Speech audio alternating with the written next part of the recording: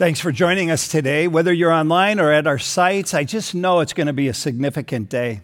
Over the last couple of weeks, in my prayers, concluding prayers in the morning, I have ended all of my morning prayers with the very same words: God, surprise me today. And every day He has. And I want you to know that I prayed for you this morning, that God would surprise you in a little way or a great way with His goodness. So I want to encourage you to just pay attention and look for it today. I'm going to conclude today a little two-part series that we've called DNA speaking specifically to Westwood's practice around baptism and the Lord's Supper. Every church practices baptism and the Lord's Supper, but its meaning is different. Its practice is different in various churches. So 2 weeks ago, I spoke about the DNA of baptism. Today, I want to speak about our DNA as it relates to the Lord's Supper. But I want to take you back first to February 7th, 2021, in our worship services, which was a communion Sunday. And on that Sunday, there was a 10-year-old boy, Joey, with his mom, who were with us in that service. And while I was giving instruction around the meaning of communion, Joey looked at his mom. And his mom looked at Joey. They were having a moment together, and she could tell in his eyes that he wanted to receive communion. And she wanted him to receive communion, but wasn't sure that he was ready. So after the service, they got in their car, they left the campus, and they were speaking about that moment. It became clear to the mom that he was indeed ready. So she turned the car around, made her way back to the campus, and I was still here. And she found me with some questions, wanting clarity around the readiness of Joey to come to the table. And some of you probably have questions around your own readiness. And I want to come back to Joey and his story. I'm going to tell you the rest of the story later. But first, right now, I want to step into this picture of the Lord's Supper and call out the big idea, because really the Lord's Supper is about Jesus offering Himself to you and to the world, and us offering ourselves to Him. It's a beautiful gift. It's an offering.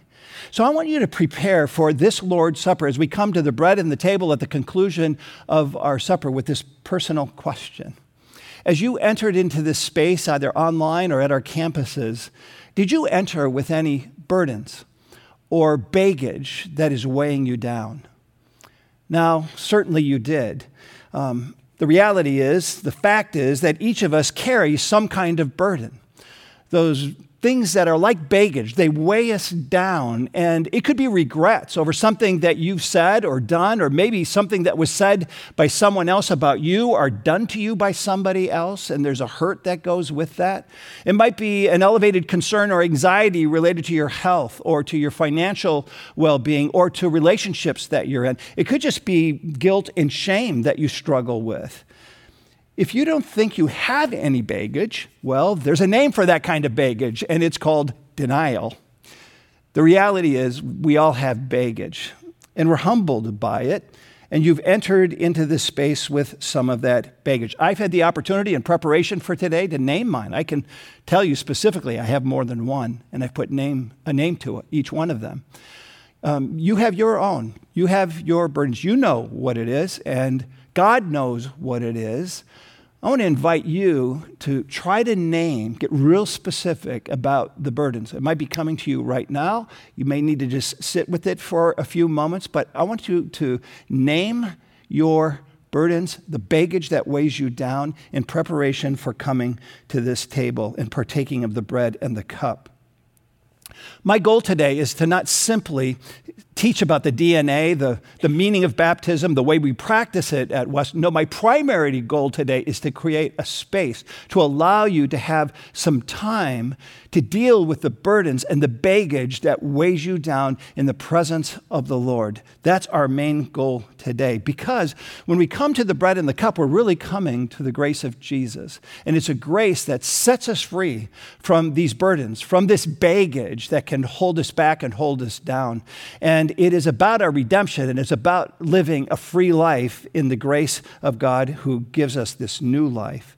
So I want to invite you to go to 1 Corinthians chapter 11. It has an important word to speak about burdens and baggage, and We read in verse 17 these words, "In the following directives, I have no praise for you." So he's kind of starting on a good note. I mean, there's exhortation right away. "For your meetings do more harm than good. In the first place, I hear that when you come together as a church, there are divisions among you. And to some extent, I believe it. No doubt there have to be difference among you to show which of you have God's approval." He's saying, you guys like to divide yourself into little tribes of your favorite people. People that you like to be with, people who think the way you think, maybe even look the way you think, and you're drawn to that given tribe.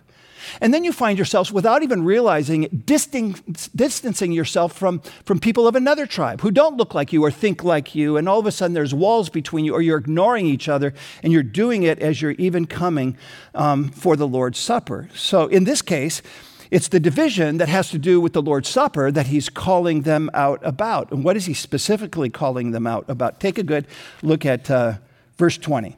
"So then, when you come together, it is not the Lord's Supper you eat. For when you are eating, some of you go ahead with your own private suppers. And as a result, one person remains hungry and another gets drunk. Don't you have homes to eat and to drink in? Or do you despise the church of God by humiliating those who have nothing?" I just want to pause there, because wherever you find the word church in the New Testament, what you're finding there is that it's a word that doesn't speak to church buildings. It's always speaking to people. And so he's saying, do you despise the people of God by humiliating those who have nothing? What shall I say to you? Shall I praise you? Certainly not in this matter. He's saying, what are you doing? Do you realize what you're doing at the Lord's Supper? And so Paul gives some details about what makes him so upset as they've come to take the bread and the cup. And I just want to say that the concern is not about frequency. So let me just pause for a moment and speak about the DNA of Westwood in terms of our frequency. We practice the Lord's Supper once a month. Typically, it's the first Sunday of the month, and on rare special occasions like Maundy, Thursday, or other special events. The scripture does not actually specify how frequently we would partake of the bread and the cup, but some of you come from traditions by which you would do it every Sunday in every worship gathering. Some of you would do it in every gathering that you came together as the body of Christ. But there's freedom in this, I think, from the scripture. And then in this passage, Paul says, when you come together. He repeats that phrase because there's something to be noted here, and that's the DNA of Westwood as well.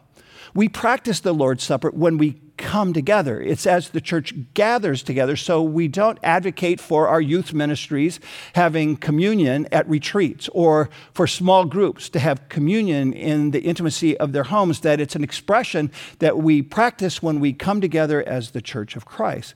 So it's not a concern about frequency that Paul has here, but it is a concern about purpose. They have totally botched the meaning of the Lord's Supper, and he calls them out. In fact, he's absolutely ticked about this. And he calls out three specific things that you can see easily here. First of all, that some were careless in eating and drinking. That some were like indulging in a 7-course meal in their own private suppers in their own given homes. They were feasting to the end that something was happening. They had not set Jesus apart. That the Lord's Supper was to be about the bread and the cup, but it just got mixed in with this big feast that they were all eating and partaking of. I'm not even sure that Jesus was invited in light of what Paul says here. It's definitely not a priority to elevate the name of Jesus. And so we find in this given text that they have come together for their private supper meetings, and he's telling them, go home for those private supper meetings. And when you come together, you celebrate the Lord's Supper, the simplicity of the bread and the cup that gets elevated over and against every expression of any meal that we would have. Secondly, he says they didn't wait for each other.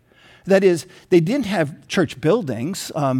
So usually it was the wealthy in the community of faith that would open up their homes. And so you have these house churches. There's a house church movement taking place all across the United States today. Usually it's 10, 40 or 50 people who could gather in these homes of the wealthy. But also when they gathered, what would happen, there would be a favoritism of those who were hosts of the gathering to invite their friends, their tribe, their own people to come first. They arrived first, and they didn't wait for the others to come. so that they could do it together. They did it in the fragmented way of the people whom they were most comfortable with. So some went ahead before the others even arrived. And then third, you could see some were included and some were not. That some indulged and some drank excessively in this gathering. I mean, they're partying it up, and Paul's just saying, enough. Man, you have lost the meaning of this altogether. And that those who arrived later oftentimes had little or nothing. And you put yourself in the shoes of somebody, maybe a slave who had worked all day long because they had to work every day, and they got there later in the day, and here there'd be nothing for them. How would you feel in that given moment? You would feel like you don't belong. You would feel isolated, even alienated, maybe even an outcast as you were coming to celebrate the table, the Lord's Supper.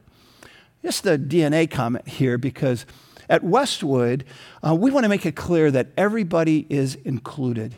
That is, you don't have to be a member of Westwood. You don't even have to be a regular attender of Westwood. You simply need to have faith in Christ. And if you have faith in Christ, you want to come to the table. We welcome you to this table. I also want to call out in our own DNA and practice coming from this passage is we get the same meal. Everybody gets the same, so nobody gets more than the other, and it's a simple expression that we do together when we eat of the bread and we drink of the cup. Well, then Paul, he relates what Jesus himself said about the meaning of the bread and the cup. So he's exhorting, but now he's teaching and correcting, and we find in verse 23 these words. For I received from the Lord what I also passed on to you. The Lord Jesus, on the night he was betrayed, took bread. And when he had given thanks, he broke it and said, "This is my body, which is for you. Do this in remembrance of me." And in the same way, after supper, he took the cup, saying, "This cup is the new covenant in my blood. Do this whenever you drink of it in remembrance of me. For whenever you eat this bread and drink this cup, you proclaim the Lord's death until he comes." We're remembering that the Lord is going to come again. We're going to remember all that he has done in this journey. I think this passage is so cool. It is so helpful and uplifting for us. Paul is simply reminding them of the story of Jesus' last meal with his friends and his followers. When Jesus broke a piece of the bread and he lifted up and said, "This is my body that is given for you." He's our sustenance. He's the bread of life. Eat this in remembrance of me. And he lifts up the cup and says, "This is the new covenant of my blood poured out for you." And he lifts it and do this in remembrance of me. You'll notice something at Westwood in the expression of coming to the bread and to the cup. At the conclusion of our services, we lift the cup almost as in a toast in honor to the Lord. And it's a unique expression for us, and it actually happened in our days when we were worshiping in the high school. It was a communion Sunday. And all I can tell you is when it came to that experience of communion, there was an encounter that I had personally in the grace of God. I hadn't planned for it. It was just in the moment. I was overwhelmed by the grace and the beauty of Jesus and just wanted all of us to be sure we took a moment to lift high the cup and to honor him. We've been lifting high the cup at the conclusion of our communion experience ever since that time so long ago.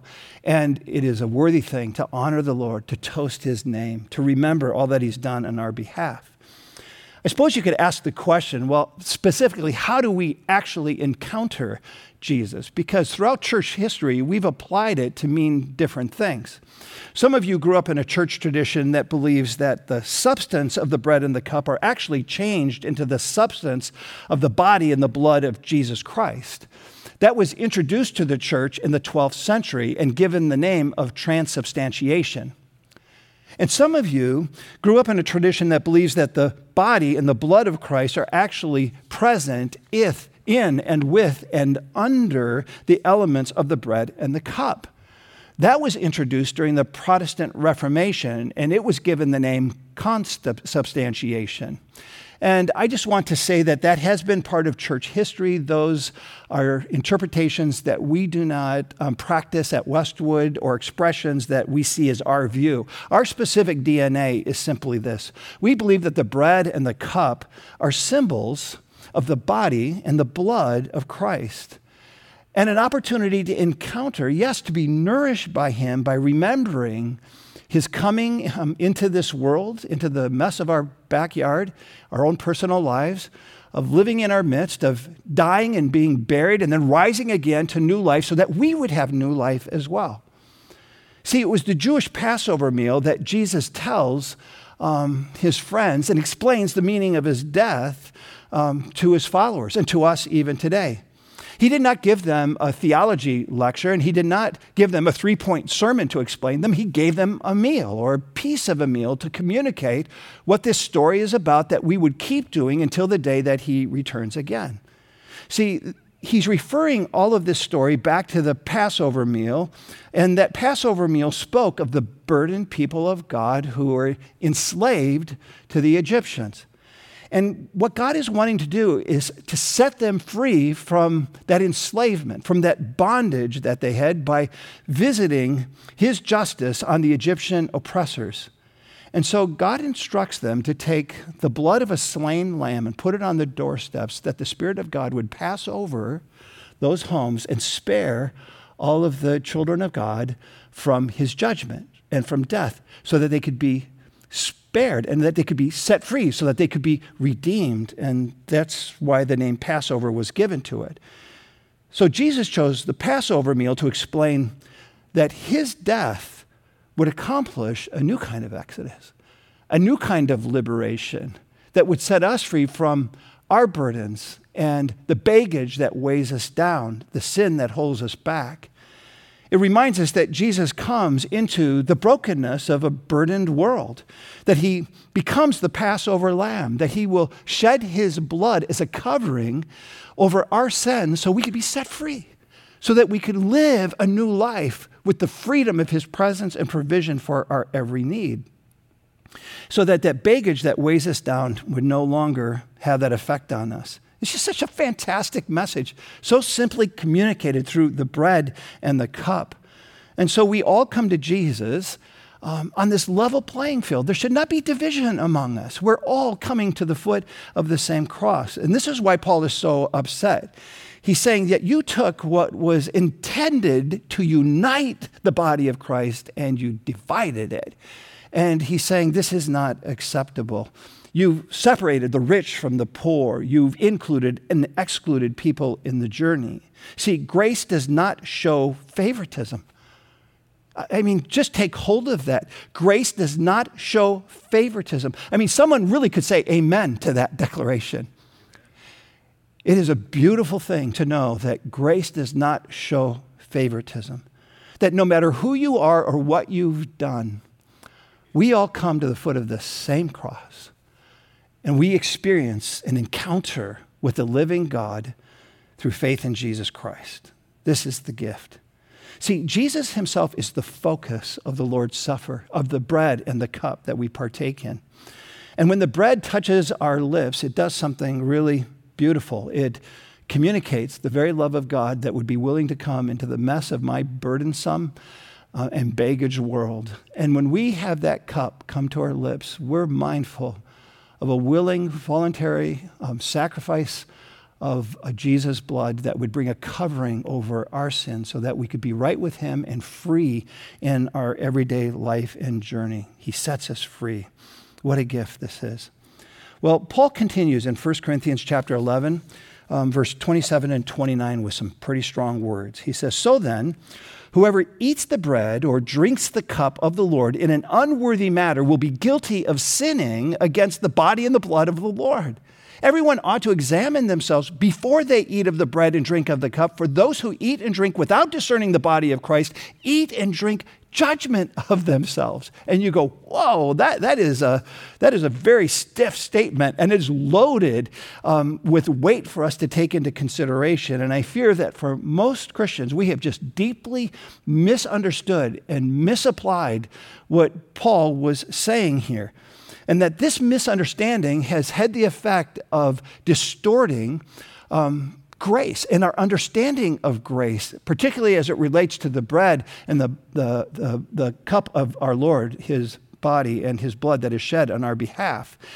So what Paul is not talking about here is our individual moral status as we come to the bread and the cup. That is, it's not hard for us to think that I'm unworthy. I feel unworthy. I feel guilty. I mean, I've just blown so many things in the course of this last year, maybe even this last week or last night or maybe even this morning. I am so unworthy.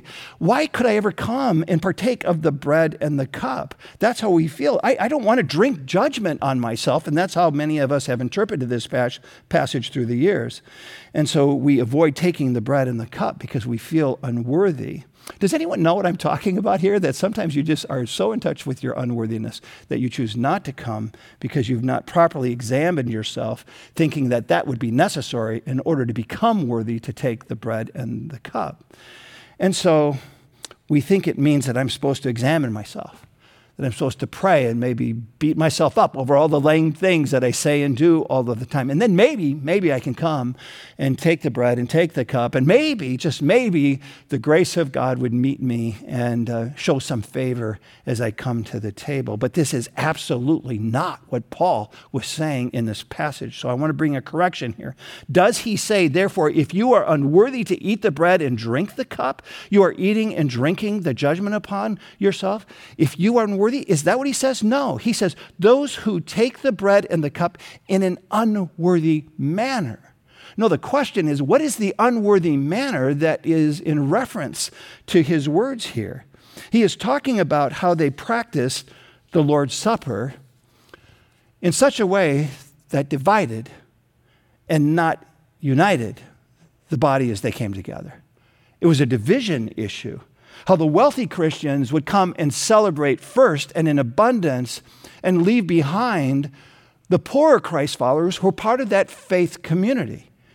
And it's atrocious to Paul that God does not take kindly to his people for humiliating the poor who are in our midst or anyone else in our midst in the name of Jesus. It's unacceptable. It's contrary to the very grace of God that allows us to come to the foot of the cross, to the same playing field. This is the unworthy manner of the taking of the bread and the cup. He is not talking about our moral standing. After all, can I just say this? Does anybody right now feel like you're worthy to come and partake of the bread and the cup? Does anybody feel like no, none of us feel like we're worthy. That's the point of it. It's precisely why we need to come and partake of the bread and the cup. No, this meal is a meal about grace. That's what he wants us to see here. It's about how Jesus comes to the rich and the poor, to the Jew and the Gentile, to the Roman and the Greek, to every little boy and every little girl and every grown man and every grown woman, to the slave and to the free. He comes to you and to me, and he speaks grace.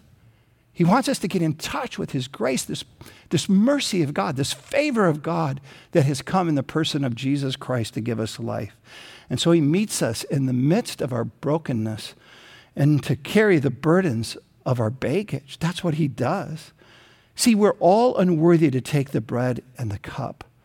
That's the point. And that's why we need to take it. And that's why we welcome you to take it, because this meal is a meal about grace, and we are in so need of grace. So we can easily hijack this moment and make it about ourselves. You know, if I could just clean myself up, if I could get my act together, then I might be counted worthy to come before Jesus and partake of the bread and the cup. And maybe he'll look again upon me with favor and with mercy, and then I'll eat and drink. No, that's religion. That's religion. It puts our behavior at the center. But the meal is about grace. And it puts Jesus at the center, not us or our behavior. This is the beauty of it. In fact, if you have a twinge in your heart right now and you think, I don't think I should come. I've just blown it so much this past year, this past week in my life. I am so unworthy. I don't think I'm worthy to come. That's exactly why you need to come.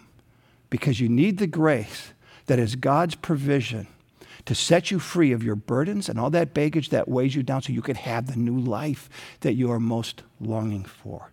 Come. That's his call for us. So does grace come to us so that we can stay broken? I mean, that's a fair question. that the baggage would just keep us down, so we just come here? No, see, something is happening here. There is an encounter with the grace of God. When we eat and drink, we actually taste of the love of Christ. And when we drink, we're experiencing the beauty of his blood shed for us, so that we have an experience of his covering, that we have an understanding that the Spirit of God will give us what we need to deal with the burdens that we have, and a change process begins. A transformation starts to unfold. We're reminded, that's why we keep coming to it, how much we need grace that brings about this birth of transformation into our lives. So, back to the question. Did you come into this experience today with a burden or burdens or baggage? Well, of course you did. And you know that you did. And the Lord's Supper, my friends, is simply a reminder to us that Jesus is alive and that his grace is there for us. The bread and the cup speak grace to you who need forgiveness. The bread and the cup bring comfort to you who are so full of sorrow. The bread and the cup bring challenge when you find yourself complacent in your life. The bread and the cup bring hope when you feel hopeless. The bread and the cup speak life to you when you feel like you cannot go on another day. The bread and the cup speak to the little voices in your head that start to say to you, I'm just such a jerk. I'm so unworthy. I can't believe I said that. I cannot believe I did that. And we start to just drown in our own feeling of unworthiness, and that voice inside our head keeps speaking.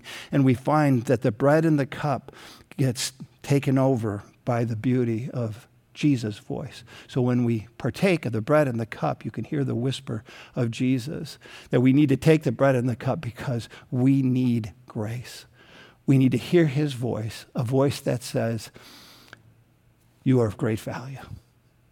A voice that says, you are loved more than you are currently in touch with. Come to me and see the love that I have for you. That's the invitation. We need to take the bread and the cup because we need grace. And we need grace because we need Jesus. So that Sunday, when Joey and his mom came back, he wanted to receive his communion, his first communion. And the question came about, was he ready? And his mom felt yes, and Joey did too. And so we sat down, and I shared the gospel and the meaning of the bread and the cup, as I've even explained to you.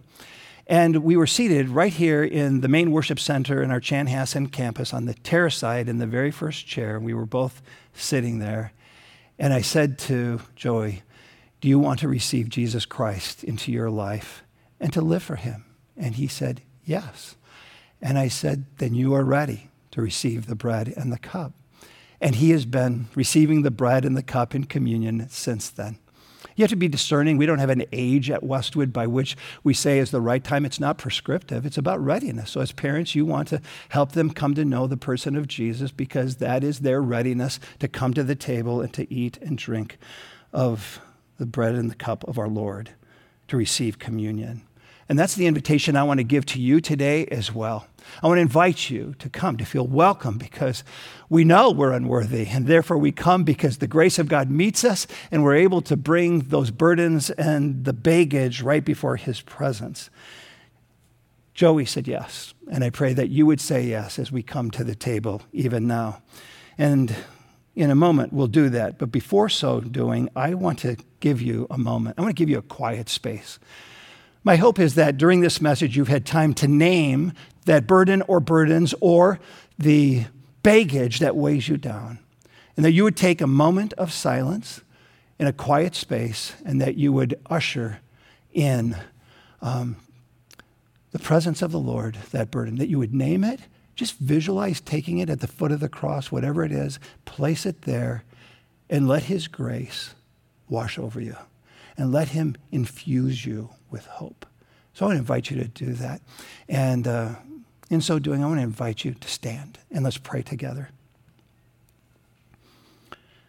So Jesus, we come to the table of grace where we remember how you offered yourself with love to come into the mess of our humanity and our own personal world, to carry our burdens, to take upon yourself the baggage that weighs us down, to lift us up and to set us free.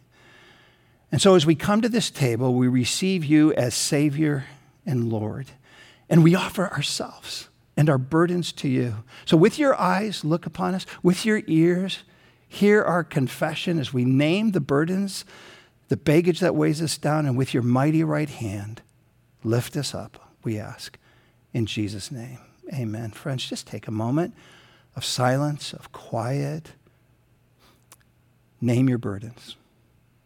Quietly usher them before the presence of the Lord and receive his grace.